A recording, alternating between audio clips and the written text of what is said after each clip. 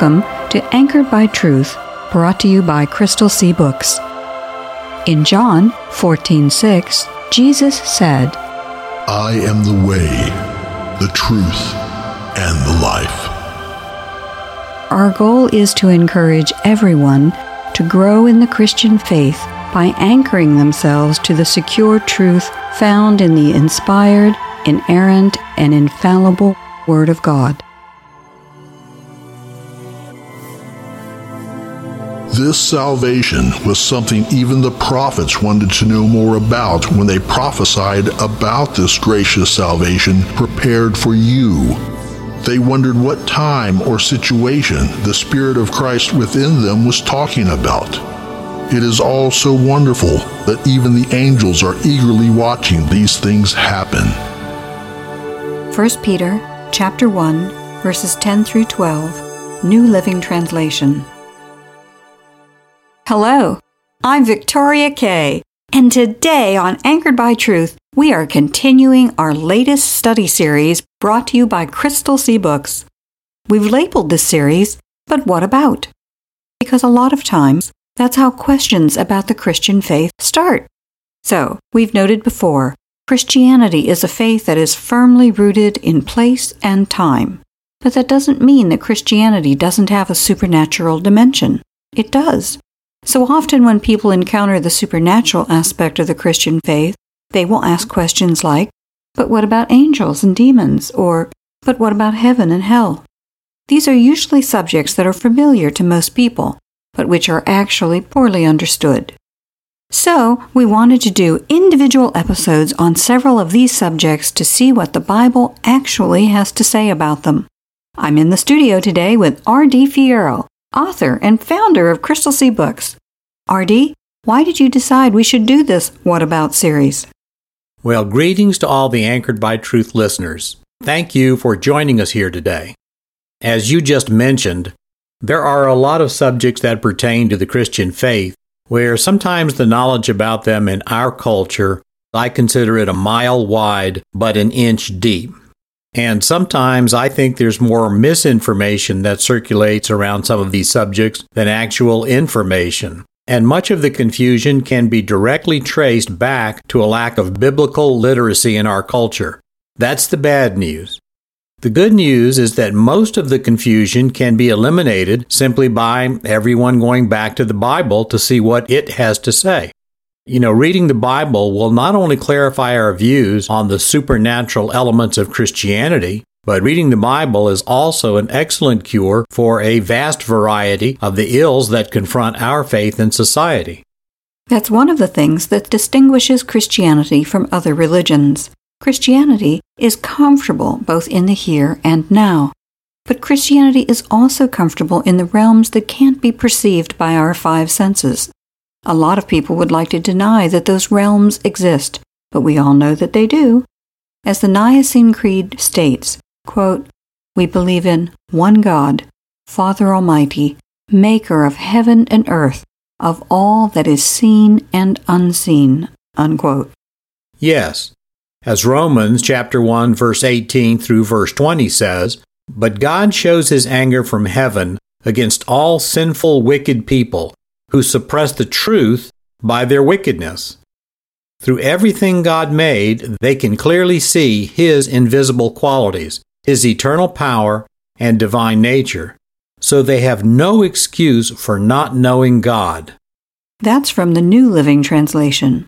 The contemporary English version has that same section as, quote, God's eternal power and character cannot be seen, but from the beginning of creation, God has shown what these are like by all that he has made. That's why those people don't have an excuse, unquote. So the point the Apostle Paul is making here is that absolutely everyone knows that God exists. So when people try to deny that truth, they have to suppress or crush that truth. But the verses that we just heard also say that God cannot be perceived directly with our five senses. God is a supernatural being. In fact, God is the ultimate supernatural being. So as Christians, we affirm both the existence of the natural universe, the universe that we can see with our eyes, hear with our ears, and perceive with our other senses. But as Christians, we also affirm the existence of an unseen realm by applying logic and evidence to what we can see, to the empirical observations that we get from the natural world. The second law of thermodynamics tells us that the universe cannot be all that exists because the universe has a finite lifespan, finite in the past, finite in the future. So it cannot exist eternally to the past and eternally to the future. So our empirical observations of the visible universe tell us that the universe has to have a cause greater than itself outside of itself. A simple way of stating that dilemma is that the universe cannot explain its own origin or existence, but the existence of an eternal, personal, creative being can explain the origin and existence of the universe. That's what the verse from Romans means. We can know about God's power and character by applying the logic and intelligence God has given us to the grandeur we see about us. Yes. And by applying logic and intelligence, we can also determine that the Bible is God's special revelation to people. And part of that special revelation that has been given to us in the Bible tells us that there is an unseen supernatural realm, and that supernatural realm contains beings other than just God. Such as angels and demons.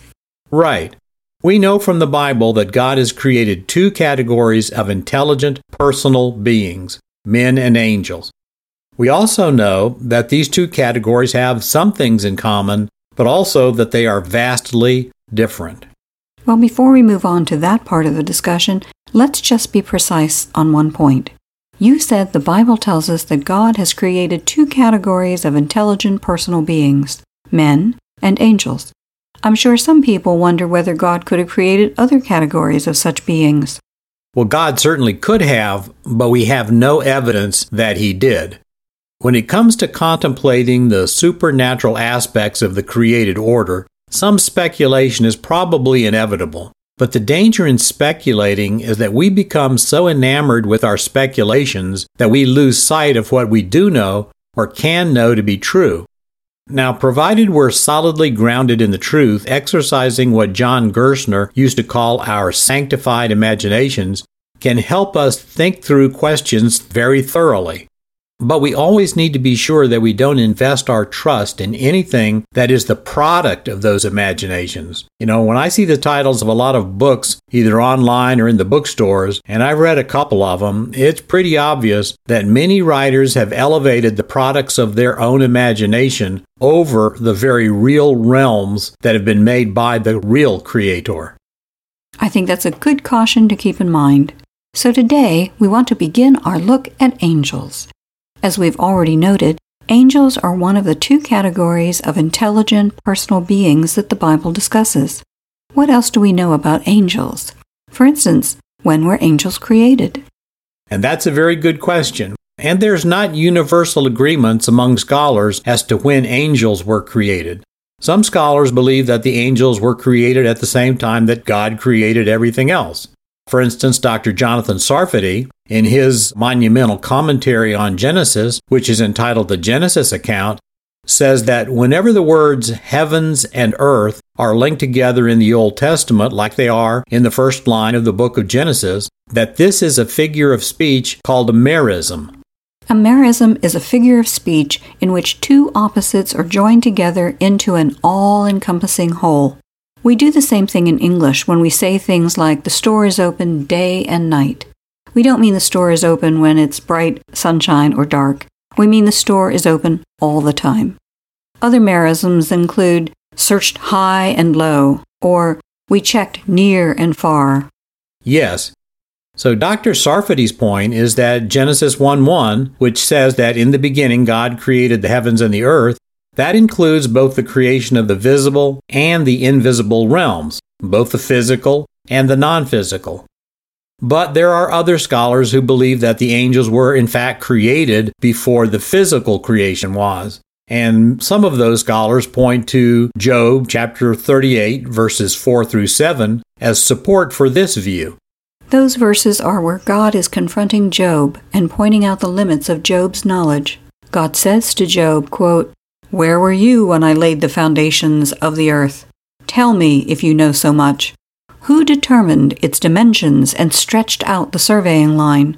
What supports its foundations, and who laid its cornerstone as the morning stars sang together and all the angels shouted for joy?" Unquote. That's from the New Living Translation. Right. Now, it's pretty obvious that if the angels shouted for joy when God laid the foundations of the earth, the angels had to already be in existence at that time. But there are many scholars who believe that Job 38, 4-7, that's just a poetic expression and that it's not meant to be taken literally.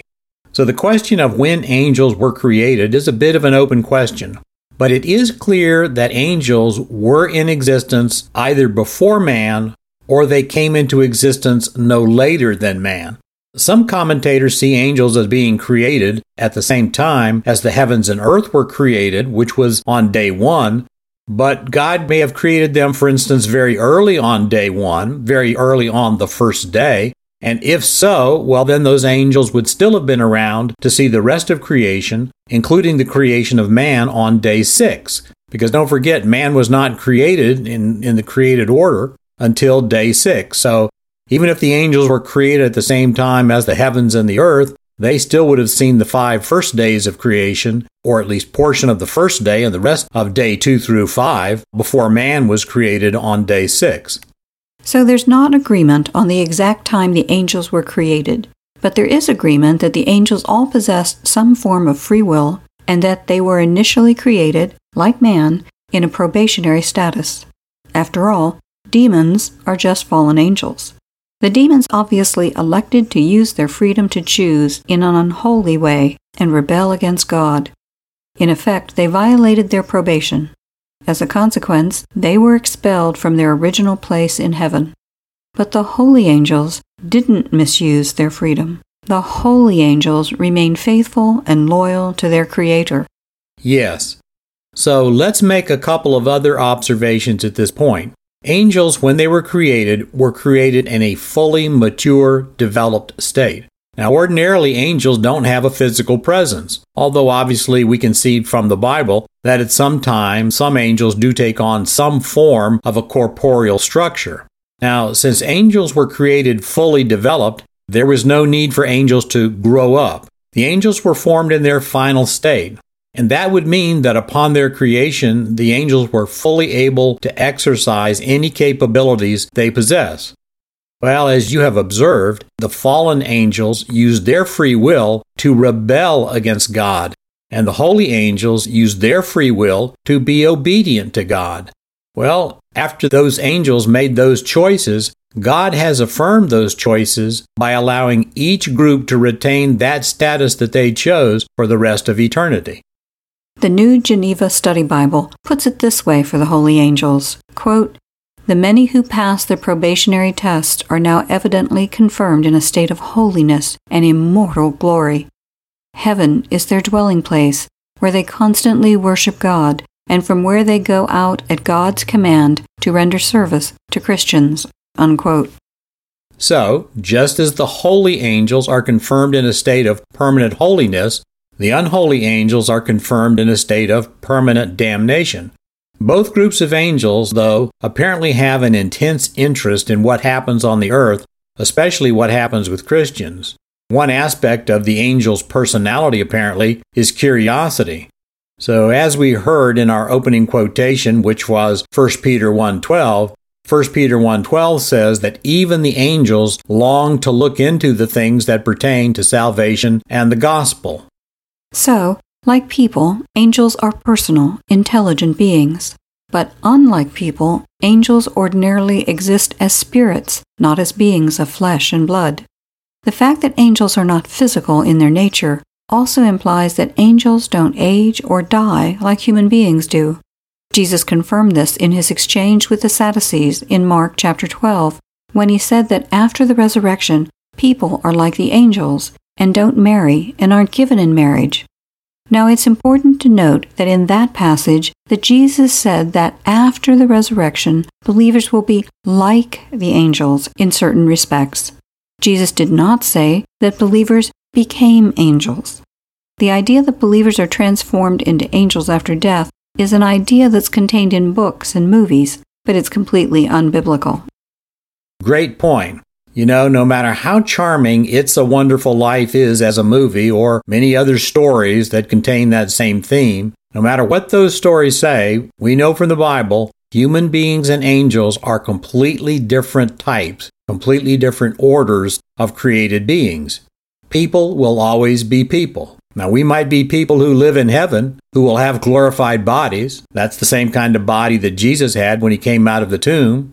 Or, sadly, there will be some people who will live in hell. They'll still be people in hell, and they will suffer for all eternity, but they will always be people. People are not going to become angels. Angels don't turn into people, no matter what Hollywood or what the various books or podcasts say. That an idea that people after they die become angels it may be charming in certain instances, but it is simply unbiblical. Of course, there's no need for anyone to suffer in hell, especially not anyone who is listening to Anchored by Truth. All anyone has to do is turn to Jesus, acknowledge they have sinned, and ask Jesus to save them. Jesus saves everyone who asks him to, and there's nothing Jesus wants more than to save everyone with a salvation that is full and free.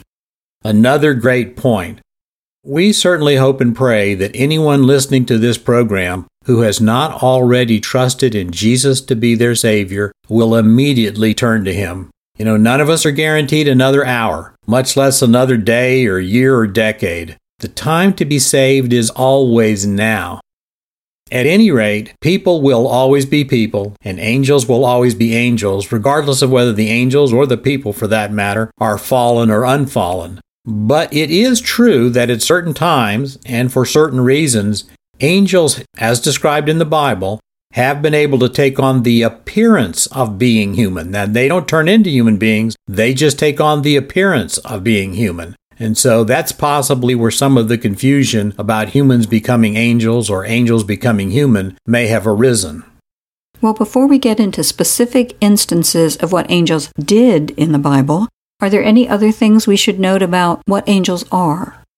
Thus far, we've seen that angels are the second category of created beings that are intelligent and personal. We've seen that angels were fully formed and mature upon their creation. Hopefully, people understand that that means angels don't age and angels don't die. In that respect, the only two people that were created like that were Adam and Eve. They were created as fully mature adults. But every other person has had to undergo a maturation process. That's true for all higher-order species of plants and animals on Earth. To paraphrase an old observation, even the mighty oak starts out as an acorn. Right. But angels don't. And as we've mentioned, ordinarily angels do not have a corporeal presence, so there's no need for the angels to mature physically, and ordinarily the angels are intangible and unseen. But this apparently does not mean that the physical parameters of our universe do not have some impact on the activities of angels. For instance, in Daniel chapter 10, we have the famous episode of an angel being sent by God to provide an answer to Daniel's prayer. But the angel did not arrive instantaneously. Apparently, there was some travel involved for the angel to move from where God gave him his instructions to where Daniel was. Daniel chapter 12, verses 12 and 13 says, quote, "Then the angel said, 'Don't be afraid, Daniel. Since the first day you began to pray for understanding and to humble yourself before your God, your request has been heard in heaven. I have come in answer to your prayer. But for 21 days the spirit prince of the kingdom of Persia blocked my way. Then Michael, one of the archangels, came to help me, and I left him there with the spirit prince of the kingdom of Persia." Unquote. So that tells us that the angel did not just pop instantaneously from one location to another. Apparently, there's no teleportation or beaming in the angelic realm. Apparently not. But we have no way of knowing in what manner or at what speeds angels move in their realm, or how the angel's movement in the unseen realm relates to time and distance in our universe. And so here's a place where a bit of sanctified speculation seems to indicate that angels aren't likely confined by the laws of physics in either their realm or ours. So the speed limits that affect travel in our universe, for instance, by physical creatures or physical objects, probably don't affect travel in the angelic realm, and they probably don't affect the travel of angels as they move about the universe. Angels can probably cross distances in time frames that would make all of us dizzy, but that still doesn't mean that those angels are completely immune to all of the constructs of the physical creation. And our verse from Daniel shows us something else. It seems that there is a hierarchical system within the angelic realm. The messenger sent to Daniel was blocked by the spirit prince of the kingdom of Persia until Michael, one of the archangels, came to help him. That would seem to indicate that the spirit prince of Persia had more power than the messenger, but not as much power as Michael. Do we know how many levels there are in the hierarchy? Not really. Some commentators think that Paul, when he was writing his epistles, referred to the ranks of angels when he used the terms principalities, powers, thrones, dominions. Now, when Paul used those, he occasionally used them in a good sense, such as in Colossians chapter 1, verse 16, where he said that all things were created through Christ and unto him. But in most of the other passages in which Paul used those terms seem to represent evil. They seem to represent evil powers. Some commentators think that those terms that Paul is using there, principalities, powers, thrones, dominions, means that Paul is classifying angels according to a hierarchy, but we can't be absolutely certain about that. Other than knowing for sure that Michael is referred to as either an archangel or a chief prince, we really don't have any solid information as to how the angelic hierarchies are ordered. But it does seem very clear from Scripture that there are hierarchies among the angelic realm and that the angels themselves have to respect those hierarchies. So this is probably a good time to make another note for today about the angelic realm. There are apparently various types or groups of angels, but we are given titles for only two of those in the Bible, the seraphim and the cherubim. There are over 60 references in the Bible to cherubs or cherubim, but only 2 references to seraphim. The term seraphim means burning or glowing. The only references to seraphim are in Isaiah chapter 6, where they are said to be around the throne of God. They have 6 wings. They fly with 2 and use 2 wings to cover their feet and to cover their faces. Covering their feet is a display of modesty, and apparently they cover their faces because even the holy angels cannot bear to gaze into the refulgent glory of God Almighty. And that's a great lesson for us. You know, God is so magnificent that even these powerful angels are way more powerful, way more wonderful, if you will, than human beings are. But even these powerful, wonderful angels, they're awed and intimidated by the presence of God. But this awe and intimidation does not drive the angels away from God. The angels choose to remain in His presence. They just remain there in a posture of perpetual worship. And so when we approach God ourselves in our own times of prayer and reading the Bible, we should be just as reverent and respectful of God's absolute holiness as the angels are. So the only reference in Scripture to seraphim mentions them as being in the immediate presence of God. Well, by contrast, the cherubim, and cherubim is just the plural of cherub, seem to be an order of angels that have been tasked with either representing God on this earth or performing missions for God on this earth. The first mention of a cherub in the Bible, or the cherubim in the Bible, is actually when a cherub or cherubim were placed outside the Garden of Eden to act as guards and to keep man from re-entering the Garden of Eden. But cherubim are mentioned in many other places as well, and cherubim adorned the mercy seat, which was the top of the famous Ark of the Covenant. One of the most amazing appearances of cherubim is in Ezekiel chapters 1 and 10, where their appearance is described as a creature with 4 wings, 4 faces, human hands, but straight legs that ended in calf-like hooves, and they were shining and glowing. It's hard to know what to make of an appearance like that. Yes, it is. Especially since the cherubim that adorned the mercy seat didn't look anything like the cherubim that were described in Ezekiel chapter 1 and later named in Ezekiel chapter 10.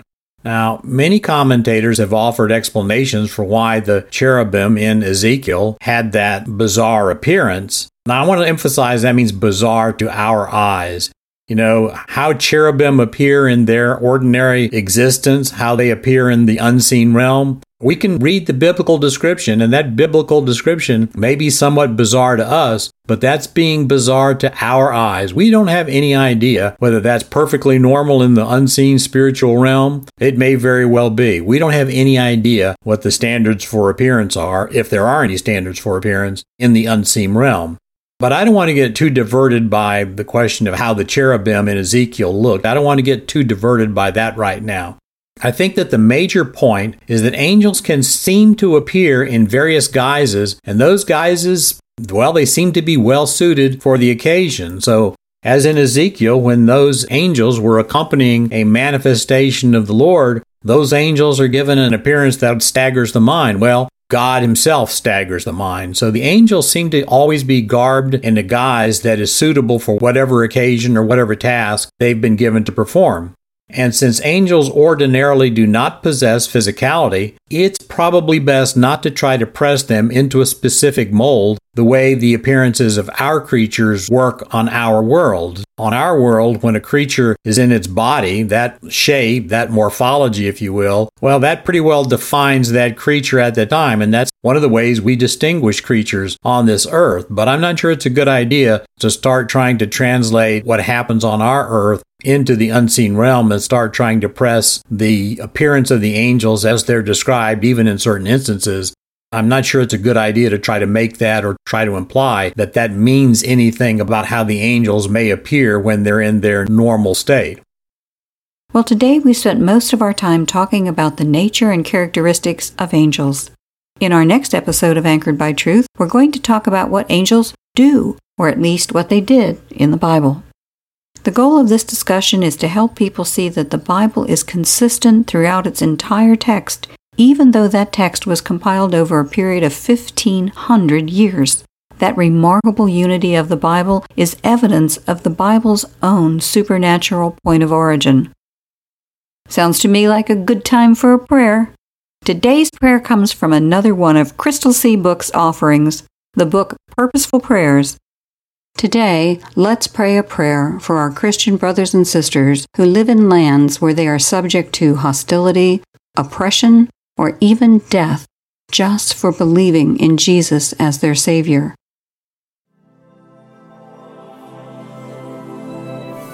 Prayer for persecuted Christians. Father of comfort and deliverance, you are a merciful God, and you have abundant compassion for those who suffer and are afflicted.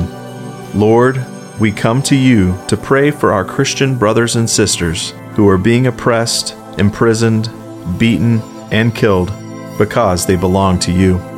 We grieve for them, and we cry out to you on their behalf. We know that you will never leave or forsake any of your children, and that you know their sorrows better than we will ever know them. Yet we cannot remain silent, and so we plead with you to grant healing and release for them all. Help us to know what we can do to be a voice for those who cannot speak for themselves, and give us wisdom to know how we can help them. Help us to be generous with financial support, persistent in prayer, and committed to their cause. Cause our national leaders to act to improve their lot in accordance with your will. Raise up leaders who are willing to stand for you without compromise or flinching. We pray that you would cause the release and delivery of those whom you would have delivered. For those who remain in suffering, be a powerful presence in their lives. Grant them the peace that can only come from your special touch. We long for the day when all your people will stand united at your feet, and where the tribulations of this world will be far behind. We and all your people pray, now and always, only in Christ's holy name. Amen. Amen.